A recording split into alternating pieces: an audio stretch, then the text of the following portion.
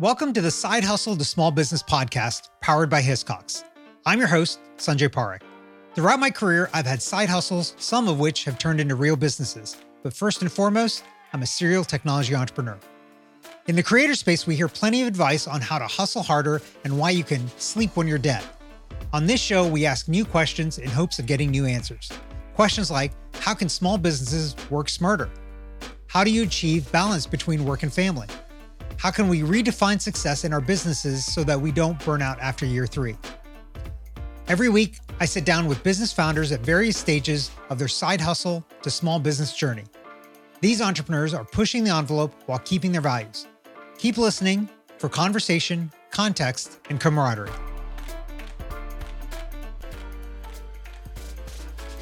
Rob Kiszczuk graduated from Georgia Tech in 2000 with a degree in computer engineering.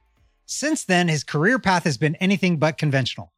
He's worked as a software engineer, a development manager, vice president, and CTO for a number of different companies. But since 2010, Rob has been on the founder train, starting businesses and then starting some more. Today, we'll talk about Rob's latest venture, Bellwood Labs, which he started in February 2021. Rob, welcome to the show. Thank you so much, Sanjay. Great to be here. So I'd love for you to start us off with a little bit about your background and what got you here. Started from Georgia Tech, go Jackets, and then kind of what happened after that. Yeah, I was at Georgia Tech, and like many, I was a co-op. I worked for Delta Airlines. I worked for Chick-fil-A, and then I had a job offer coming out of school to work for Chick-fil-A or to work for a startup called Air2Web. And so I thought I had already done the corporate world for a while. So I said, well, let me try this startup thing. And so that really set off a different direction. I was in that IT world, and we still do some work in that world now as a consulting firm. But starting from the jump, I just really enjoyed the energy, the fluidity, the ability to build something from nothing in the software world, which is still a lot of what we do. So I started off slinging code and then building teams to build products and then building entire products. And right before I started the business, I was building games, which was a weird thing to do in the state of Georgia, but Georgia has the entertainment tax credit, which is why all the Avengers films and whatnot film here, but it also applies to video games. So there was a special moment in time where I got to build a kids game, an online multiplayer kids game that was investor funded, and followed by a Facebook gaming studio where I was the CTO and executive producer. And there was one fine day where they cut, 90% of that staff, including the CTO, the CEO, the CMO, the creative director. Everybody's gone. And I had, a little something I'd been building on the side that meant that I didn't work for anyone else after that. Yeah. Did those cuts happen with and were you a part of the cuts or? No, it was a Japanese parent company. And so only the CFO knew. And so the CFO kind of calls everybody up over Memorial Day weekend and says, don't come in on Monday, Tuesday, Wednesday, any day. It was just the Friday before that long weekend. He says, you don't have a job next week. So none of us really knew. Maybe the CEO knew, but he didn't tell me. Yeah. That sounds like the opposite of the Happy Days theme song. Monday, Tuesday, don't come in. It's not Happy Days. No, not so Happy Days. So making that transition then to doing your first kind of entrepreneurial thing, what was that like? Like what drove you to do that instead of taking a job somewhere else? Yeah, well, what had happened in the springtime was, we were building a Facebook game. We were building like Farmville, Cityville, that whole era where you had all these notifications in your feed and your notifications box. Everything was blowing up your phone saying, hey, play this game. And so what I had been messing around with on the side, because we were building a Facebook game called Zombie Mosh, which was based on some board game IP, which was kind of fascinating. And we were doing all these things in that game. And the thing I had questioned in my mind was, what would it look like? This is also when Foursquare was very popular. So I kind of said, well, what would it look like to take some of these concepts of gamification, of viral engagement loops? What would it look like to build a product around that could be used for promoting products or brands and not just as a game? And so one weekend, I'm messing around with the Twitter API back when you could do cool things on the Twitter API without asking permission. And I searched the, Foursquare would auto post to your Twitter feed when you got a badge, and lots of people had this turned on, which is kind of crazy today. Nobody wants to see that on your Twitter, but it was the case. It would post, I just got the thus and such badge by checking in here. And so I searched for people on Twitter using their search API to find people who said the word badge. And I got 100 people. And I hooked up to the API. It was listening. I sent each of them, 100 people, a tweet. And I said, hey, because you said badge, you've just unlocked this special badge from, I think I might have said from Badgie at the time. And I said, if you retweet this, we will give you another badge. And then I went to the gym. And when I came back, 20 out of the 100 people, 20% had retweeted to get another badge. And so that was what I was playing around with on the side while I was working on this Zombie Mosh Facebook game with a really great team. And I was iterating with that on the side. And so when I suddenly didn't have a job, I had that I wanted to pursue. But then I also, actually, the CEO of the company I had worked with, the company before that, had some things he needed built. And so he said, hey, can you build? We built a Facebook game for the TV show Falling Skies, which was this alien show on TNT that was, pretty good for a little bit. And we built. It was a great show. I liked it. Yeah. We built Missile Command. We built a Missile Command clone for Facebook around that game. And so I was able to kind of consult while also starting to build the product and iterating on what traction might look like on that. Yeah. Was this, so this is fascinating, kind of this whole thing and the badges that people got, let's be clear, there was nothing to them, right? Other than they got this badge. It was no money. There was no prizes. There was nothing they were getting other than getting this digital badge. No, at first it was it was a picture in their Twitter replies, and then we upgraded it so it was also lived on a website permanently, so they could go look at it, and then they could look at their badge collection. But that's what it was. And that's all it was. Okay. So was this your first time doing an entrepreneurial venture, or had you done things in the past? Have there been entrepreneurs in your family that you've kind of watched and kind of observed over time? Yeah. I think my mom in some ways was sort of an accidental entrepreneur. She's had multiple sclerosis about as long as I've been alive, which is a degenerative neurological disorder. And she's been able to fight it pretty well. But it's sometimes, it really like half your body might not work sometimes. Sometimes you can't walk. And so she wasn't always in a great place to hold down a job. And so she would pursue things that she could do for people like freelance technical writing. So she was entrepreneurial in that sense. I don't think she's ever had ambitions to build it into something more. I think you've spoken before. I think my first entrepreneurial venture was reselling candy from the convenience store in middle school. Which is, I think, a common path. I think I've heard you say for entrepreneurs. But I think some of my inspiration also came through in 2007, I believe, was the first Atlanta Startup Weekend. So I had been in Atlanta startups, but I'd never talked to somebody who was in another startup unless I was interviewing for a job. And the first Atlanta Startup Weekend was fascinating because it brought together, I think, at least 100, maybe more, but a lot of them quit pretty quickly because the sales guys didn't think they could sell a widget for blogs, which is what we were building.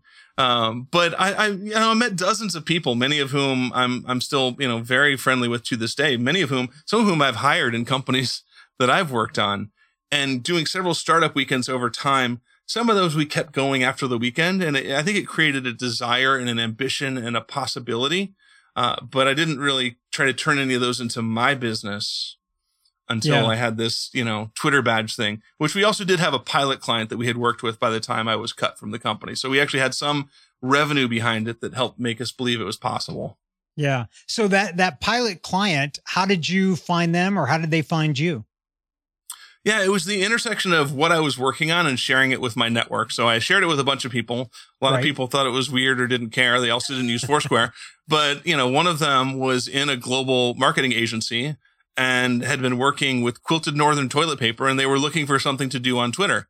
And so we actually ran this campaign around bathroom taboos on Twitter using this platform that I had built, telling people who, basically mentioned a certain hashtag around bathroom taboos that we would give them a badge. But also in this case, they got a chance to win a year's supply of toilet paper for free. So there was some incentive they could retweet for another chance to win to still amplify the virality of the campaign.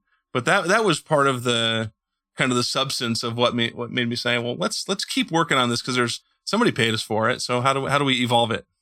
Man, if you'd run that campaign in 2019 when you couldn't find toilet paper anywhere, I think it would have broken the internet. We should have brought it back.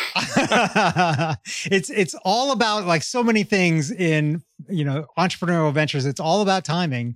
And that timing, you were just maybe a little bit too, or maybe Northern Quilted was a little bit too early for the apocalypse that happened in 2019.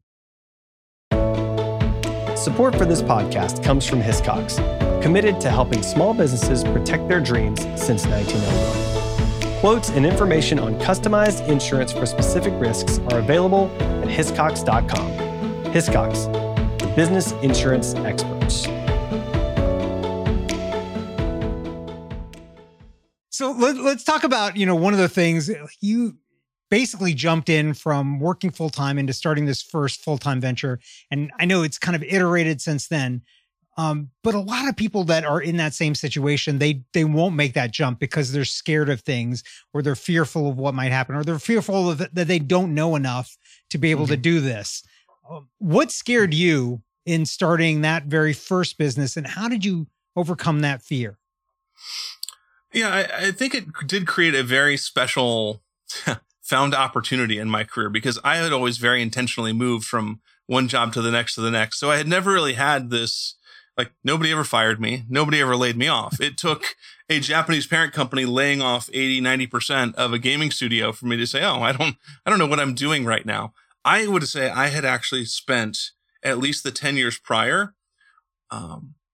in that fearful mode, right? Waiting for permission to start a company, waiting for the opportunity, in some ways sort of waiting for the blessing of some investor to say, oh, what you are working on is so amazing that I will give you some money to, and it's not give, but I will invest some money to see that vision continue. So I think I felt like I had to work my way up. And at that point, where I had been the CTO of one company, I'd been executive producer as well on these games, combined with the forced opportunity of that moment, I think that's where I felt like I needed to at least take a chance. And I really, at that point, the fear of not knowing the next time I would have a chance sort of took over. I sort of accidentally happened into enough consulting revenue to feed my family. And at that time, I think we just had our first child, our oldest daughter.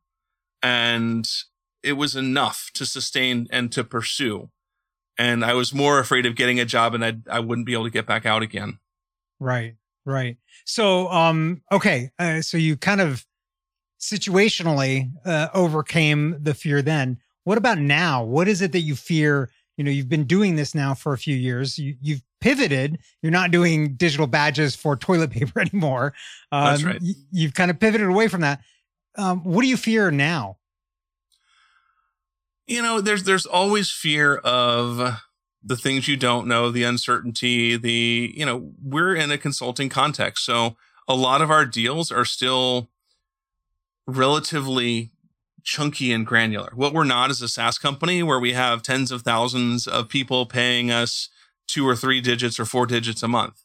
We are selling consulting services. We're selling work a person at a time and a month at a time. And if it goes away, we hire software developers. So they're expensive people, and we don't typically have just extra months of work lying around. So there's a pressure to build the pipeline of opportunity and to grow. So I certainly fear that, but I might also just fear having to take a job again. And so that's a good motivation behind all of it. It's really hard for me to see myself jumping back, especially on, into a full-time enterprise opportunity. But a lot of different situations. I've certainly realized, and it took a long time to realize this, that the opportunity of creating what I want to see in the world, I can pursue that, and I can learn a lot of lessons of doing really dumb things along the way. But if I don't make the same mistake again and again and again, we can keep getting better, and we can build something that other people also enjoy working on. I think that's part of my motivation. Is I went through a variety of different software jobs, and I come from a software development background. I know what a job looks like that a software developer loves and that they don't love. And so the more I can create one of my first manager out of school actually taught me a lot of what it looked like to protect an engineering team from the things that would freak them out. and that would make them want to leave, and that would make them, kind of just feel unsafe. And so, and unproductive for that matter. So a lot of what we do now is how do I think about creating an opportunity where software developers can do their best in a way that creates something from nothing? It just turns out I don't have to build the sales team and the marketing team to sell the SaaS product. We can build it and then allow that company, for somebody who has that understanding, to thrive on their go-to-market. I think I've learned I'm not your go-to-market guy for a SaaS product. Yeah. Yeah. And it's good to know what you aren't as well as what you are, because that really helps kind of get you in the right place to succeed. So I do want to kind of ask you a question here, because I think this is the opposite of fear of what you did. And we hadn't talked about this before, but I'd love for you to share the Super Bowl story and what ended up happening there. I don't want to like pre-forecast what the story is about, but I'd love for you to tell this story. Yeah, I think I had learned over time sort of this, escalating opportunity of not asking permission. And you don't ask permission when you sell candy in middle school, because they'll tell you no. And so you do find these opportunities, and you learn kind of, and when I was in high school, I would walk around the high school like I owned the place without a hall pass, because you build trust and people know. So I did learn some lessons in that over time that lead up to the Super Bowl. So right before the Super Bowl, this was probably then, let's say 10 months maybe after the big old job cuts at the game studio. And so I had been in a startup accelerator, and I had kind of learned a little bit how to pitch what we were doing, a little bit how to validate it with the market. We had just had our demo day. So my point is, maybe as good as my pitch ever was on that business, I had just come from that at our demo day. Concurrent with that, my wife, because she knows was born in Indiana and she knows I like football, she decided to send me to the Super Bowl that year. And I said, well, with who? She said, no, just you. It's expensive. So I rented an Airbnb in Indianapolis, which was pretty early for Airbnbs, which is kind of cool. It was actually walking distance from the Super Bowl, a couple miles, but still, you try and park in a city in the Super Bowl, and that's good enough.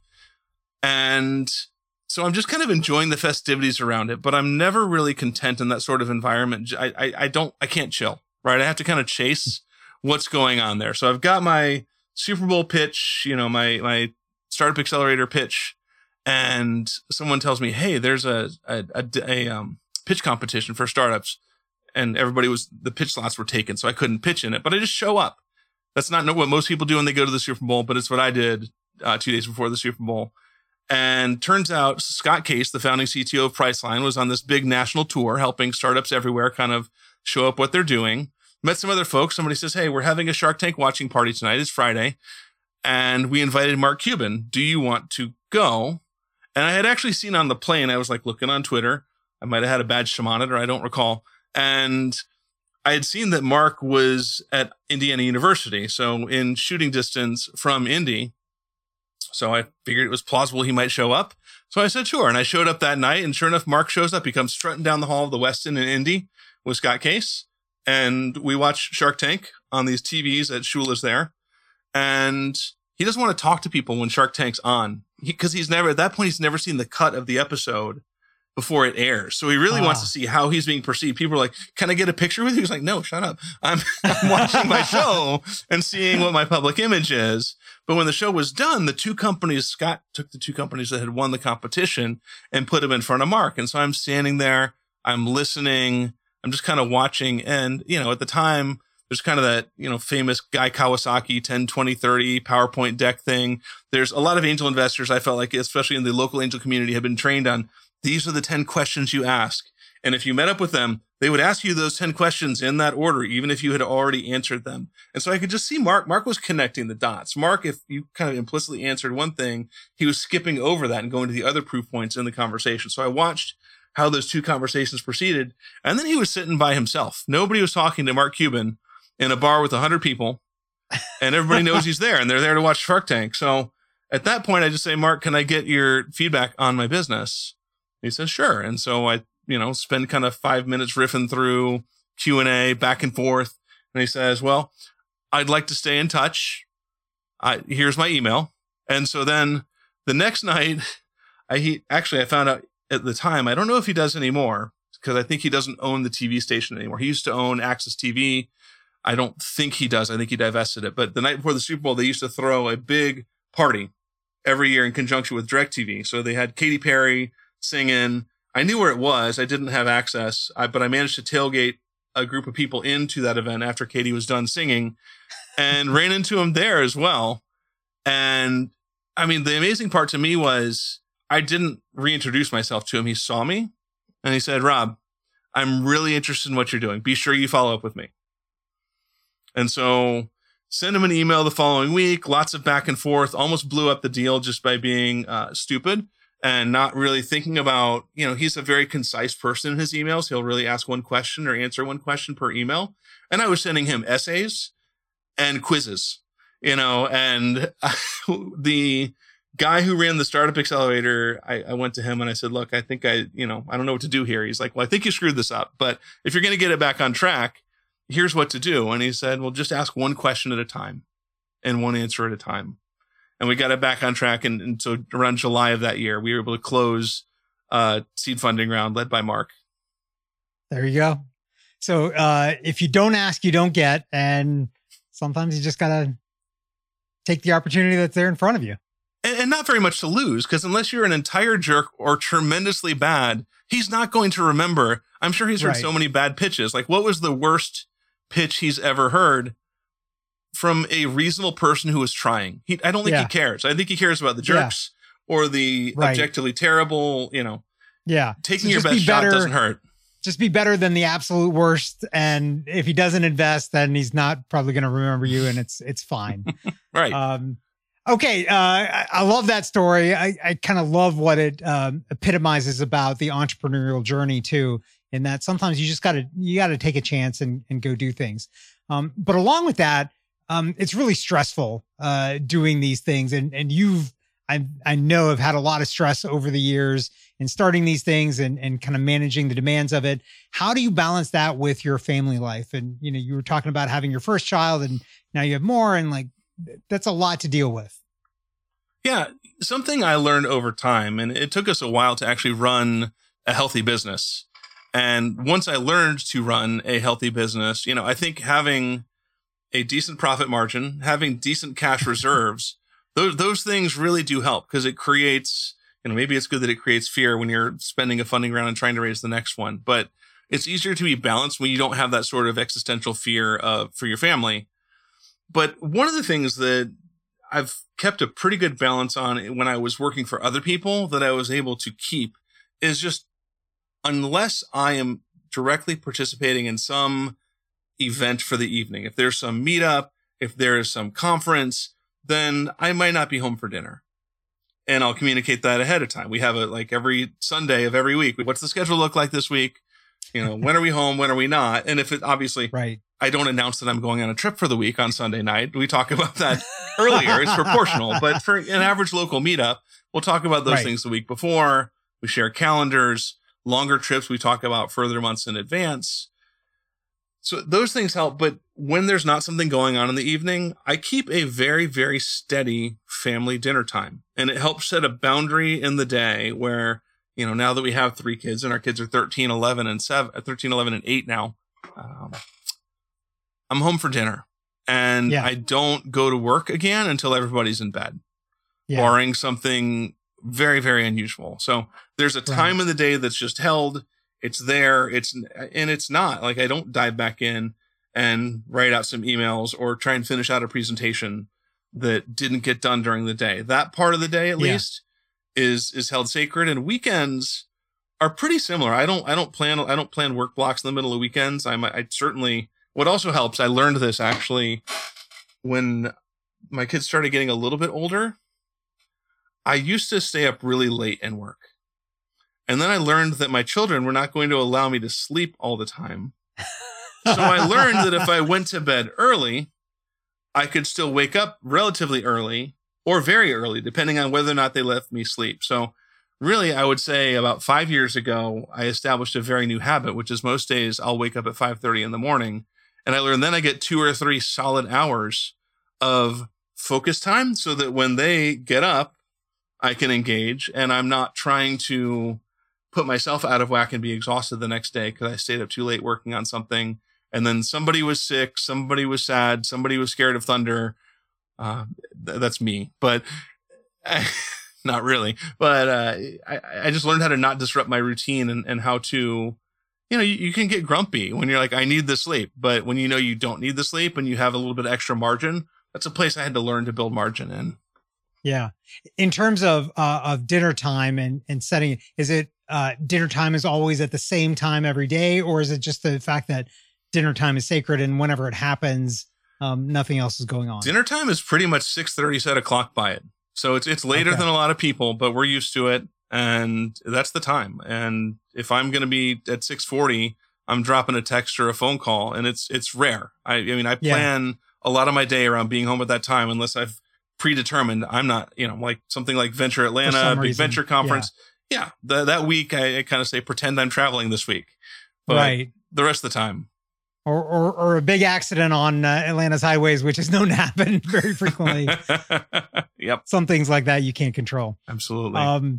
So thinking now about kind of the journey that you've been on all of this time and what you're working on now, if you could go back in time and do something differently, what would you do differently, if anything?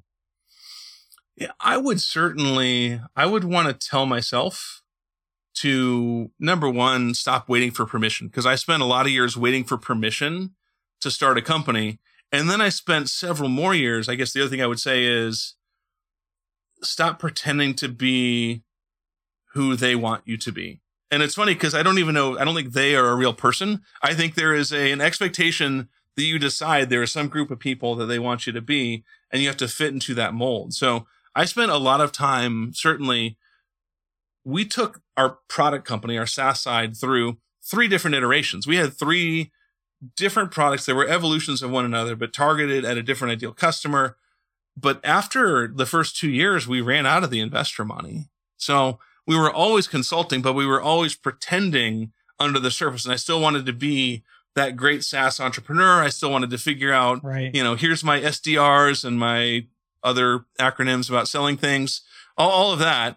And what I didn't really realize until the past couple of years was saying what I had been good at all along the way, which is building teams to build great software products. And if I can align a business around that true strengths, then I don't have to pretend to be a SaaS entrepreneur. I don't have to care what people think about my next round. It's a little bit weird being a consulting firm with a cap table, but I'm content with it. And really some of that, I think the other thing, and I had a conversation with someone else recently on the same topic, is there's a point, depending on what you've raised from investors and how you've invested it, where you still have optionality. And there was a point that I wanted to pursue that would have been a point of no return. It would have been sort of, if you raise that A round, you raise that venture money, it gets really, really hard unless you're, I think, creative and cash rich. Like Buffer managed their way out of this, but that was a very creative firm, cash rich, and they still had a founder breakup over it. And one of the founders exited the business because I think maybe they still wanted to build a venture scale business. So there's a point where it's really hard to get off the bus that I don't think I realized at the time, and I kind of accidentally got off the rails before that happened. Yeah. Interesting. Okay. So 2 last questions for you. One, what would you tell somebody that is thinking of taking that leap to turning their side hustle, either starting their side hustle or taking their side hustle into a full-time business? I don't think there's any reason to delay on the side hustle. Most jobs I've been in, I've worked a lot and I've still had time for extra things before I had kids. I'll have that caveat. I think there's a little season with young children where that is your side hustle, and maybe you just need to realize that's the side hustle, and keeping the day job is it. But there's people who work their way through that too. And there were certainly times where, I would literally, before kids, I would work straight through from 7 or 8 until midnight or 2 a.m. on what I wanted to work on. I think the biggest thing I would say from taking it and converting it into a full-time business is, figure out how you're going to pay yourself. You don't have to match. It took 6 years to match whatever benefits I had in my full-time job. So you're not going to match everything, but I think it's helpful to be content, like know whatever mode you're going to be in and know that you can live there for a while and be content in it. And you don't need to, you should be pursuing whatever vision and grandeur you want, but know you're going to hit some obstacles along the way. And so it has to be sustainable. And I think it has to be sustainable from a personal effort perspective, which is what I've sought to do in every company I've been in, even full-time in a startup. I just don't believe you tell everybody it's crunch time and you crunch time and you crunch time. Like that has to be sustainable. So does your side hustle to your full-time business, but it also has to be financially sustainable. I think maybe that's what I'm trying to say, rather than talking about what do you need? Like, how do you make it financially sustainable? So you're not making a bet with a clock on it that when it runs out, you have to surrender back into, if you want to keep doing your small business or your growing business, you're not going back into the corporate job that's going to be hard to eject from. Those paychecks can be addictive. I see it a lot. Yeah. Yes, absolutely. And I think implicit in your answer too is that, you did this for 6 years before matching what you had before. So you weren't doing it for the money. You were doing it for the satisfaction, right? Like that was an equal component that maybe made up for the fact that you weren't making the same amount in terms of cash comp and benefits before. Is that true? Yeah. And I think I certainly had to enjoy the journey, right? If I were someone who were extremely discouraged by every little failure, every little thing I was wrong about, I really enjoyed learning what could be more right each day on that journey. And that even, we kind of incubated a consulting firm and we even tried to take it back one time. So we did some services that we licensed into IP that we put back into the market as a SaaS product. But then I was still incubating 2 full-time developers under that as a consulting firm. So we actually were kind of iterating on both models at the same time. But it all came from curiosity of what is it that the market wants that we can provide well, right, and be different. Yeah. So last question for you. Your firm, you help people that have ideas and they need software developers to develop this. What is the biggest mistake that people make before engaging a firm like yours or even going about and trying to build something? What is the biggest mistake that you see done time and time again? I think the biggest mistake is sort of building a product in an ivory tower, is having, there's a lot of talk around lean startup, around agile. A lot of that is rooted in not really having a pulse on a market need. And so I say that with conviction because that's what we did. I was coming from gaming. I was coming from an online predictive chat startup that sold out to LivePerson, which is a public company. I didn't really know marketing tech. And part of my challenge was, as a developer, I'd never been exposed to any industry enough to really understand their problems. So I took what we were doing in gaming and I posited a hypothetical about what the marketing community needed. And I really didn't know. So what I see from our clients and the ones who succeed the best, a lot of them are actually coming from a business domain where they know a lot. So whether it's a client who's an attorney who knows a lot about the legalities of gambling in different places and knows how to build a gambling platform that's differentiated from that knowledge, whether it's somebody who's in the court reporting world and they know so much about the software that's out there, they can actually build a product from conviction. So you can learn by iterating, bonking your head into the wall, customer discovery. But I think coming from an industry where you have a depth of conviction about what the market needs, that puts you that much closer to the truth of what the market needs because you know the competitors, you know the gaps. I see that work out a lot better. I like it. Okay, Rob, where can our listeners find and connect with you online? Well, I'm still hanging on at Twitter. Some of us still are. You can find me at RKISCHUK, Rkischuk on Twitter. I'm probably more on LinkedIn because on LinkedIn we can just talk about things that keep us all a little calmer. And so those are probably the 2 best places to find me. I'm on Instagram. I don't post that much, but LinkedIn and secondarily Twitter, I think are probably best. And then at our website, bellwood.io. So that's the firm. Bellwood.io. There you go. Okay, Rob, thanks for coming on today. Thanks, Sanjay. Appreciate it. Thank you for listening to this week's episode of the Side Hustle to Small Business podcast, powered by Hiscox. To learn more about how Hiscox can help protect your small business through intelligent insurance solutions, visit hiscox.com. That's HISCOX.com. And if you have a story you want to hear on this podcast, please visit hiscox.com/share your story. I'm your host, Sanjay Parekh. You can find me on Twitter at Sanjay, that's SANJAY, or on my website at sanjayparekh.com.